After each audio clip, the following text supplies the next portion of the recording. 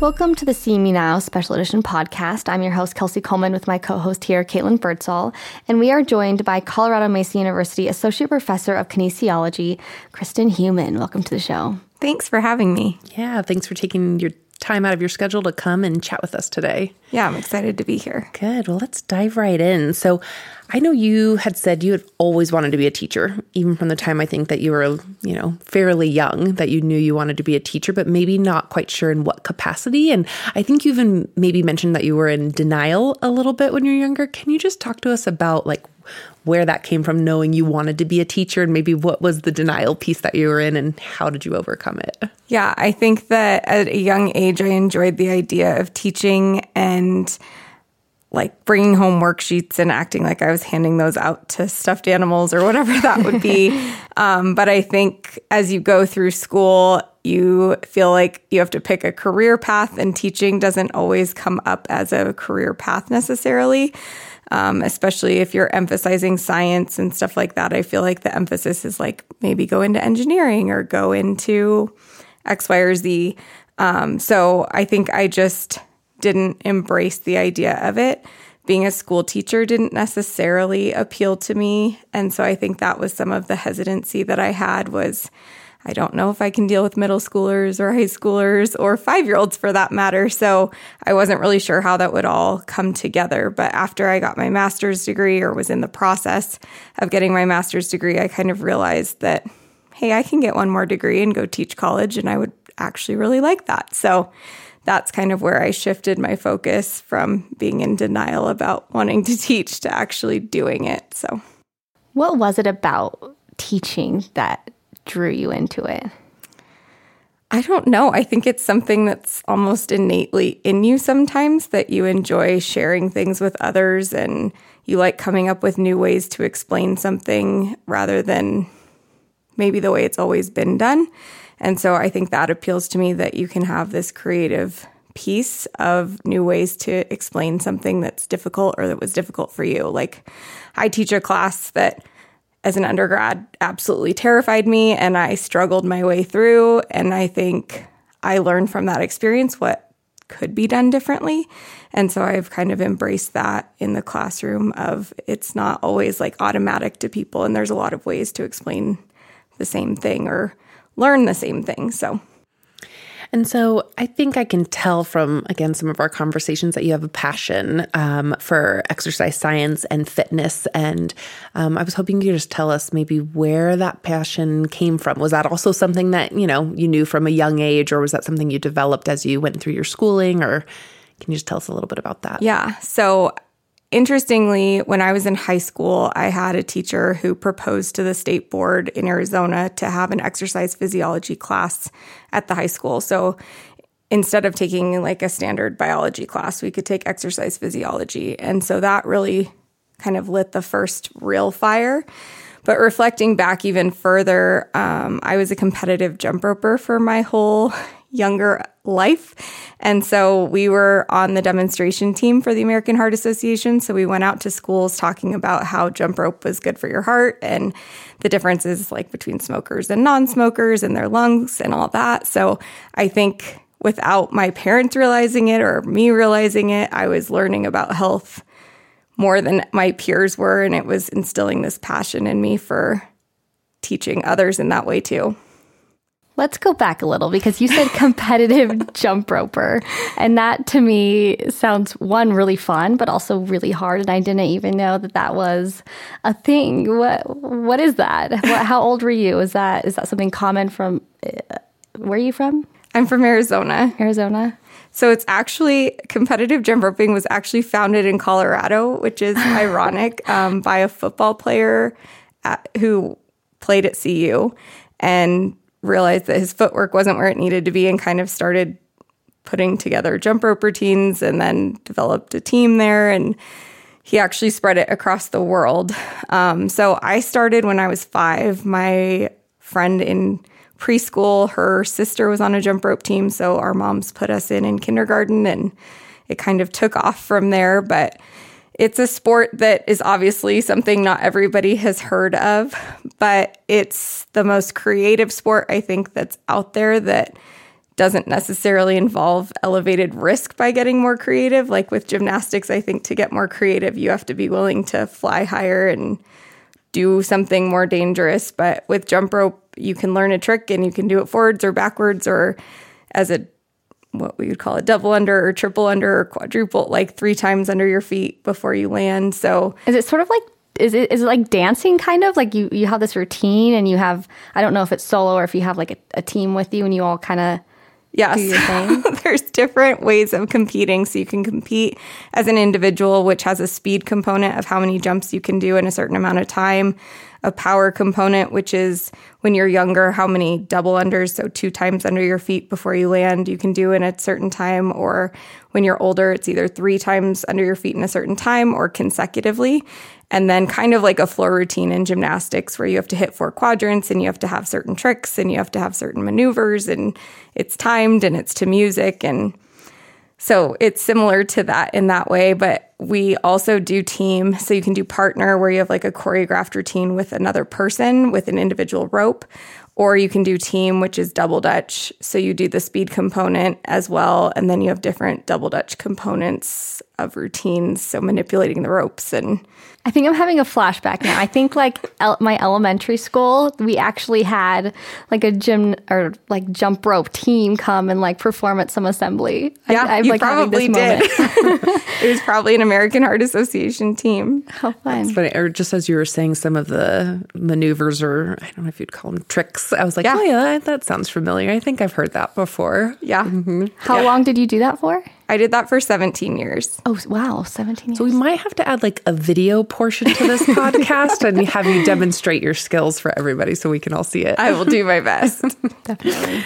Well, good. Well, I would assume that with being in the exercise science field, that your knowledge is probably pretty wide as far as the instruction that you can do, the types of classes that you can teach, like how you get your students involved. So will you tell us a little bit about maybe some of your certifications and some of the classes that you teach and all of that good stuff? Yeah, so I hold 2 certifications, one as a certified exercise physiologist, which is kind of an umbrella through the ACSM or the American College of Sports Medicine that allows you to practice as a personal trainer or a group exercise instructor, also oversee some exercise testing and kind of just be generally trained. You have to have a bachelor's degree minimum to hold that certification. So our students have the option to pursue that as one of their certifications upon graduating.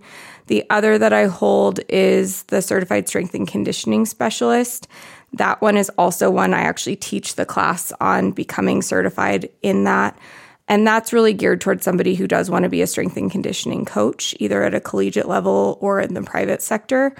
And that also requires a bachelor's degree in order to have that. So I try to bring all of that into the classroom in different classes. So different material that would be tested on in either of those certifications, I try to incorporate throughout the entire curriculum. We're actually an education recognition program with the NSCA, which is the National Strength and Conditioning Association. So what that means is that our courses actually meet the criteria by which they would expect for somebody to be able to articulate through and successfully pass that CSCS exam or the personal trainer exam. So those are 2 of like the industry standard certifications that exist. So we really advocate for our students to be able to get those upon graduation. I also am a licensed Zumba instructor, so I teach an activity class of Zumba and then teach at the rec. I have to say, I didn't even know you had to be licensed for that, but that makes sense. I mean, you don't want just somebody up there doing some crazy dance moves. You want it to actually have a purpose. Yeah, so Zumba, to call it a Zumba class, you have to have a licensed instructor to actually lead so that they're following the format of what Zumba is supposed to be. And then I also hold the TRX suspension training course certification, so I have kind of a lot of little bits and pieces from here and there to put together and bring into the classroom. So, do you think a kinesiology degree is, I don't know if this is true, but I feel like more and more students are going into this major specifically. Do you think, is there a reason for that? Is the industry getting bigger? Are there just so many jobs available? What's happening there? Or am I totally off? Yeah, our field is definitely growing. I think that people have more of a general appreciation for their health. If you don't have your health early, then wealth really doesn't matter because you're spending all of your money trying to take care and get back to a healthy state. So prevention's really the key there.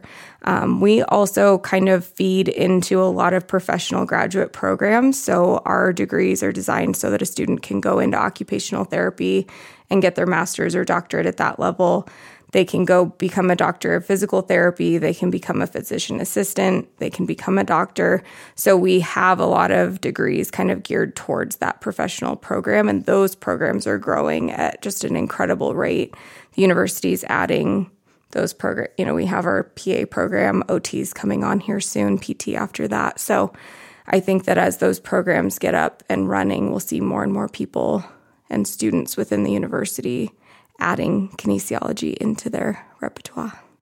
Yeah, and I'm actually working on some recruitment materials for our admissions office, and I know that exercise science is one of our top 5 majors for incoming freshmen. So kudos to you and the other faculty members over in that program, because I think that makes a big difference for our incoming students to have that chance and opportunity to pursue that program. Yeah, it's nice because I think students, when I started as a freshman, I was gung-ho that I was athletic training, and that was the only thing I was ever going to do. And I only looked at schools that had accredited athletic training programs. And then the first semester, I realized I don't want to work from 5 till 8 a.m. and from noon till midnight every day. So I quickly changed. But if you're in the exercise science degree, you have the ability to go towards athletic training, or maybe you do change your mind and you'd rather be in a physical therapy environment, or you meet an occupational therapist by doing practicum and you realize that that's more of your passion. So it's general enough that as you're going through the program, you can actually change which field you really end up in without totally having to switch majors and kind of start all over again. I think I want to get back to learning more about Kristen, the person. And I'm wondering, you said you're from Arizona, competitive jump rope for 17 years. What's your path to CMU? What happened in between? Where have you been? What's your story? Yeah, so when I was getting my master's and I did decide I wanted to get my doctorate degree, I got that at Arizona State. As I was going through, I really had made the decision that I either wanted to be at a community college or I wanted to be at a liberal arts school. I realized that I had more of a personal experience at a liberal arts school as an undergrad than I was really having as a graduate student. And that really spoke to me because I felt like I had better relationships with professors and things that I think you lean on almost for the rest of your career. And so I had just made that decision when I was applying for schools that was my preference. And so even given the opportunity, I interviewed at 2 places in 1 week, and the other school was more of a research school. And it was just so glaringly obvious to me that this was where I wanted to be because the emphasis was on teaching and it wasn't on research. And I still do quite a bit of research, but it's not my focus. My focus is definitely on the students and on preparing them and creating opportunities for them. And so this was just a perfect fit. Would you say that, you've been to all these different schools, getting your different degrees, that you're seeing that students are getting way more out of, this teacher-student focused, what do we call it? Teacher-scholar method. Yeah, teacher-scholar method. Thank you, Caitlin. Because you're there and that's your first priority and you're willing to answer all the questions and they know you on a different kind of level. Yeah, I think that having relationships where, I do study sessions at night before an exam where I come in and just let them ask questions and, we don't go over the test again. We don't go over like what the answers are going to be per se, but we go over concepts and can re-explain things. And I really value that, not for the test part, but because it allows other conversations to take place about like, what are your real interests? What do you really want to do? And conversations that can't always take place in the classroom can take place outside of the classroom in that way. I go to a lot of sporting events in kinesiology. We have a lot of student athletes, so I can go see them play or sit with them and watch a game and hear more about what their interests are. And then that kind of shapes what happens in the classroom too. So So you were mentioning earlier quite a few of your different certifications. So I'd be curious to know when you're in the classroom, like what do those classes look like? Are they a Zumba class or is it, the really science-based exercise science course? Or I'm sure it's a combination of all of it, but would you chat with us more about that? Yeah, so some of the classes that I teach primarily, I teach our general health and wellness class, which is for all students on campus. That one is one of my favorite classes to teach because it's really our one opportunity to touch a student who might be studying art or business or history and really doesn't know that much about health. And, the mainstream media has told them one thing that isn't necessarily scientific, and really getting them real information that they can use. And that's more of a lecture-based class, but they have a lot of hands-on things that they do outside of the classroom to really explore their own health. And I think it's really invigorating as the instructor to go back in and grade and see their reflection on how their health is really affecting other aspects of their life. And would you say a lot of students are coming into university really having I wouldn't say no idea, but not having a lot of education about what health really is and a healthy lifestyle is and what foods are, okay? Because you mentioned the media and I'm thinking like eggs because I eat so many eggs because I have chicken. So it's like, eggs were bad and now eggs are okay. And so there's a lot of misinformation. Do you find that in that general class? Yeah, I think they've been told a lot of the same things throughout their like elementary, middle school, high school years about general health, but they've never really had the opportunity to dive into those conversations about are eggs really bad for us? And we talk about that in the nutrition section of like, well, one study came out and said that it raises your cholesterol. And now we have a lot of studies that say the exact opposite, but we're still stuck back in 1992 with this study on eggs. And so it's a nice opportunity to have those kind of candid conversations and to talk about like the newest fad diet of whatever's out there. And is this effective? Is this not? Is obesity really the problem? Well, not really. The root of the problem is the causes of obesity, not the obesity of itself. Well, and do you think, I know a lot of these studies are, it matters who it's funded by, right? And whoever's putting the money up kind of dictates how that study is going to go. Do you guys talk about that in your classes too? Yeah, we definitely introduce that. I actually had professors that were researchers at big companies that over-marketed what their product could do and were forced to testify against the company. And so I bring that into the classroom and talk about that. Institutional review boards have really had to revise the way that studies can actually take place at universities, because some of the studies that, if a company paid to have this study done, they could say, if the results are not in our favor, you will not publish the data, and you had to sign that. And so a lot of data actually never came out that showed that this product wasn't effective or this drink or whatever. So institutional review boards across the country are really working to try and combat that and make sure that whatever research is done can be presented so that we have all the information possible for the work that's being done out there. So I am a new mom recently. And so for our listeners, obviously, they can't see us and you are pregnant. So congratulations. Thank you.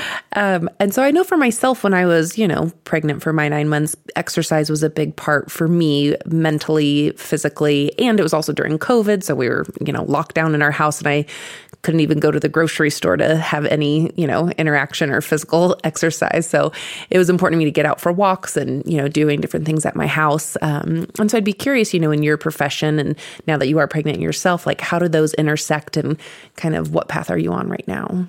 Yeah, I laugh because I've taught for, a decade on some of these concepts and they weren't real for me yet. So it's like, well, what does she really know about it? But one of the things I always talk about is that first pregnancy is not a disease, it's a condition, it's a state. So making sure you're working with clients for where they are. But we have spent time in class covering like how do we modify exercise, what's safe, what assessments should be done, what considerations do you have to make for hormones and all of that. But from my undergrad experience, I was teaching an aerobics class for the university, kind of like a rec center type class. And so we had to take an aerobics class for our degree. And I said to my professor, like, do I really have to take that? My advisor, do I have to take this class? They said, well, the professor's actually pregnant, so why don't you be kind of like a TA, go to class, and then when she can't teach anymore because she'll have to stop at some point, because it was all male professors, so they assumed like she would just drop dead if she taught while she was pregnant.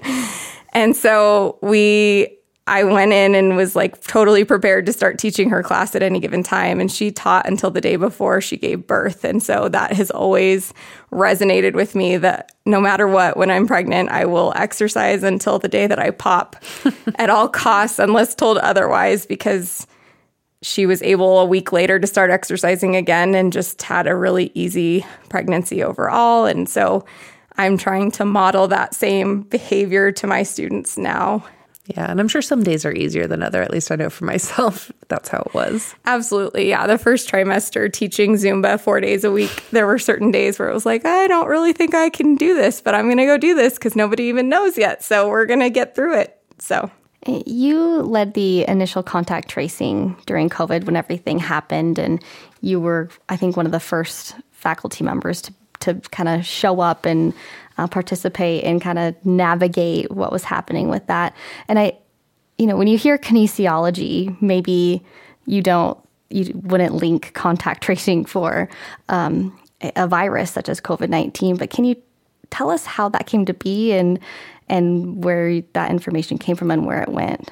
Yeah. So with kinesiology, I oversee one of the degrees of fitness and health promotion. So with that degree program, we work pretty closely with the health department, at least as a contact for internship sites. Some of their employees have taught classes for us. So that relationship existed. And when everything happened, I was volunteering for them, just answering the phones over at the county. And so when Dr. Bronson was trying to put together the team of who was going to do every piece of this, she called and said, how about contact tracing? I said, okay, I can do contact tracing, not really fully understanding what I was getting myself into at the time. But, our research in health allows us to understand how disease spreads and what epidemiology is. I took epidemiology courses through grad school. And so it just becomes real all of a sudden. You go from really dealing more with non-communicable diseases like obesity, where you say, is there really like a spread of this illness? Not per se, but if you look like at the country and where obesity sits, it's mostly in the south, southeast. And if you look at the maps of percentages of obesity over the years, it does look like it's spreading. So that's really how we look at epidemiology in the kinesiology field. So now tracking it for a communicable disease just changes a little bit of the framework of obviously how we have to look at that and how we need to make contact with people. And from July until October, what we know changed a few times. So we just had to be willing to read the most up-to-date information to make those changes as quickly as possible by the CDC's guidance. So we were always following what they were putting out and working really closely with Mesa County to make sure everything we were doing was in line with what they were doing. But I think it gave the university a really great advantage over other universities across the country to be doing our own contact tracing, because as great of a job as the county does, having an understanding for how students live and how they can respond and what they'll be more responsive to is pretty different than maybe a middle-aged adult in the county. So I know you started our contact tracing effort kind of from the ground up, and then we're able to hand it off to a redeployed staff member. So now that you've had some time maybe away from it a little bit and you're reflecting on the whole experience, because I know even for myself, parts of it are so surreal of like what we worked on a year ago or even 6 months ago. When you reflect on it, I mean, what comes to mind and how do you feel now today? The biggest things that come to mind are the late nights and the early mornings. Despite kind of handing it off to Michael Hughes, who is our redeployed staff member, who was really thrown right into the mix. He and I really worked hand in hand and developed a friendship out of all of it, because we were it was first thing in the morning. As soon as you could look at your phone, there was already a text message of a positive case. And then till you couldn't make calls anymore, you were up documenting all of that. But I think the teamwork that went in from Dr. Bronson and John Marshall to just put everything together, and that when things were happening at really fast speeds, that we could contact them and let them know like what needed to happen next. And it really just was an amazing team effort by everybody who was involved, and it couldn't have happened without people really sacrificing a lot of personal time and family time to make it happen. Yeah, I know myself contracting COVID-19 and being kind of a part of what you're talking about.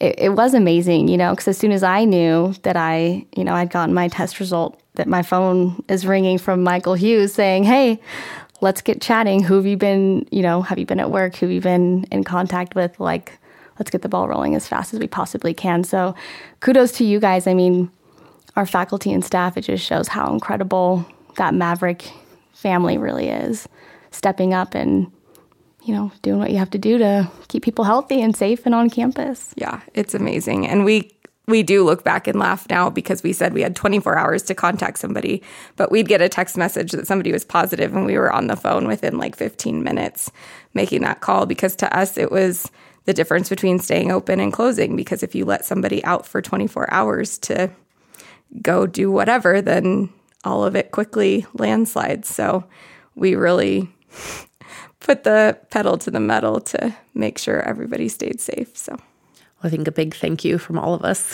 here at CMU for that. So before we let you go today, I was hoping we could chat a little bit about some of your current research projects. I know when we were chatting before the show, you were kind of touching base on a couple different ones. So can you tell us a little bit about what you're working on? I know the focus is on students and in the classroom, but you do get to do some of the fun research side too. I do get to play in the research. So I've had various projects.